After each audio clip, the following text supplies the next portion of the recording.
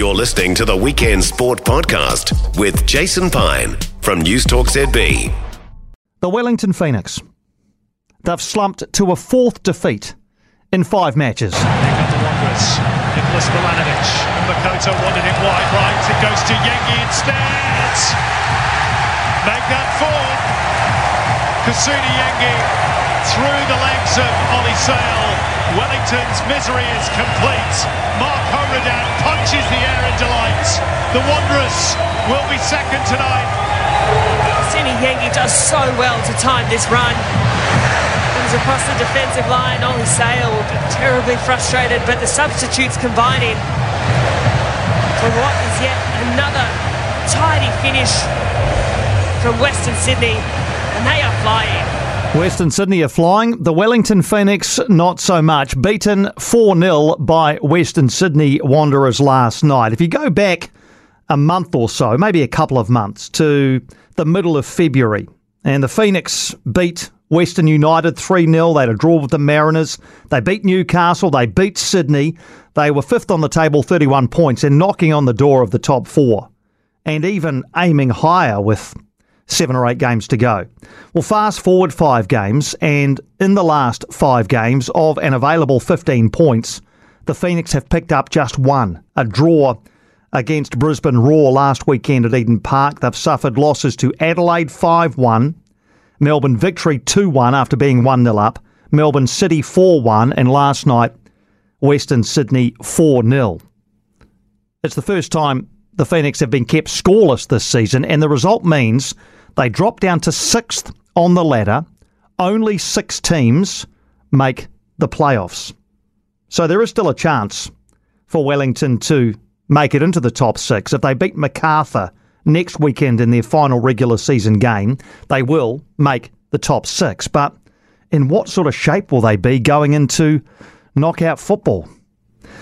Let's bring in Paul Ifill, club icon, over 100 games, 33 goals for the club, now Sky Sport commentator and Christchurch United coach.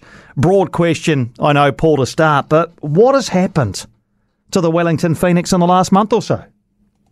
Yeah, no, I've said it over the last couple of weeks. I still believe it's the uncertainty that was going on around the club, and I was hopeful that with the appointment of Italiano this week, that would calm that down and they'd be back at it, and it certainly hasn't had that effect, unfortunately. And last night, poor defensively, looked bereft of ideas, barely a shot on target. So it's in a really difficult spot. I read this morning that it's the worst run of Tale's tenure, since right at the start, when he was given a bit of time to sort of get things right, and obviously it's come at a really bad time. And look, nailed on for the top 6, and to miss out on the top 6 after how well they played in periods this year would be devastating, to be honest. So the uncertainty around whether Ufuk Talay was staying or going, you think that has played a part in the way the team have played, particularly in the last little while?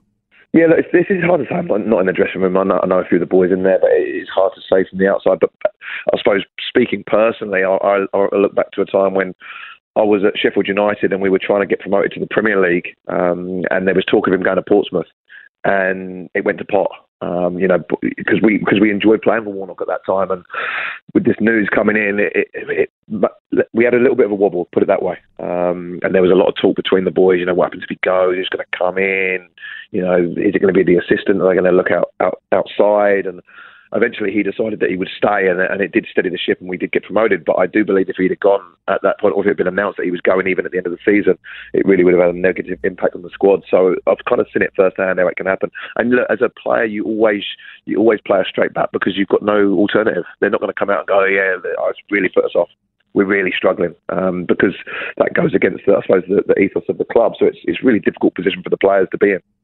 It seemed obvious for a long time that Uffy wasn't going to stay. There was the whole All Whites job thing, which kind of, I guess, offered a glimmer of hope that if he'd picked up that job, he would have stayed at the Phoenix and done both jobs. But it seemed more likely than not that he would be leaving at the end of the season. Would it have mattered, Paul, if he'd waited until the end of the season to officially announce that, or not? Probably, but knowing the way it is these days, something was probably about to be leaked, so they decided they'd get it out before it got out. It's again, a difficult position for the club to be in. They know he's going. They've had those conversations. Was the timing right? It's probably never going to be right because, you look at players that are looking to sign again. They're going to want to know what's happening with the manager because a lot of them have played their best stuff under him. Even with contract extensions, I suppose, you look at like an Oscar Zavada, he's spoke openly about how good Tale has been. He's still under contract, but if they're looking to sign him on for another year, does he hang around and wait to see where if he lands? Does he decide to sign a new deal now? That's the uncertainty we're talking about as well. And what about the players who have announced that they're going? I'm not saying that that the likes of Ollie Sale, Stephen Ugarkovic, Clayton Lewis have their heads elsewhere, but when the chips are down and you're not going to be there beyond this season, is there any part of a professional player that thinks, this actually doesn't matter too much? No, I don't think so. I'll back the players on this one. I've been there as well. I think your professional integrity kicks in most of the time, and ultimately, wherever you are, whatever you're doing, you want to win. That competitive spirit, that competitive nature, I think you just get around because got a lot of mates at the club and blah blah blah. So I really think they're putting it in. I just think it's not quite going as they'd hoped at the moment. The run of form is not great, and at times in with the stuff that's going off the pitch, and it's easy for people like us to put two and two together, and we could be wrong. So it's I always sort of I don't mind giving my opinion, but ultimately you don't really know what's going on in the dressing room. You look at a couple of players, and Zavada's been terrific. I mean, he's been the main source of goals, 14 this season, and I didn't get a goal last night for the first time in a long time. He's still been the main source of goals. The Bulgarian Božidar Krajev interests me. Ifill, he was so good at the start of the season, scoring goals, setting goals up, looked $1 million. What have you made of him recently? What's happened to Božidar Krajev? Yeah, look, he's really struggled. He doesn't look like he's going to score a goal. He's still not bad linking up the play, but he doesn't look as creative as he was. I mean, look, there's certainly quality there. But again, sometimes, players go in and out of form, and that's why they end up at certain places. Oscar Zavada, if you look at his record before he came to the Phoenix, it was average to say the least. And he's enjoying a really good, rich vein of form. Was it going to be sustainable for Krajev? I think there's been enough there shown that they can get him back to his best. And I suppose that's a job for Italiano next season. Can he get him back to his early season form, not his late season form? So now we're in a situation where the Phoenix have to go to Campbelltown Stadium next Saturday night against Macarthur, and win that game to secure their place in the top six. I think I read this morning they've been inside the top six for 14 weeks, and to fall out at the very last would be heartbreaking, devastating. But off the back of a run of 5 games where they've been pretty average, do you back them to go to Campbelltown and win next weekend? Yes. Well, the optimist in me does. The realist, maybe not. I'm hopeful because I think they've done well enough to be in the six this year. Ultimately, it's a really difficult trip, but I think it's going to be a one-off. They know exactly what they've got to do. I think they'll have a good week at training.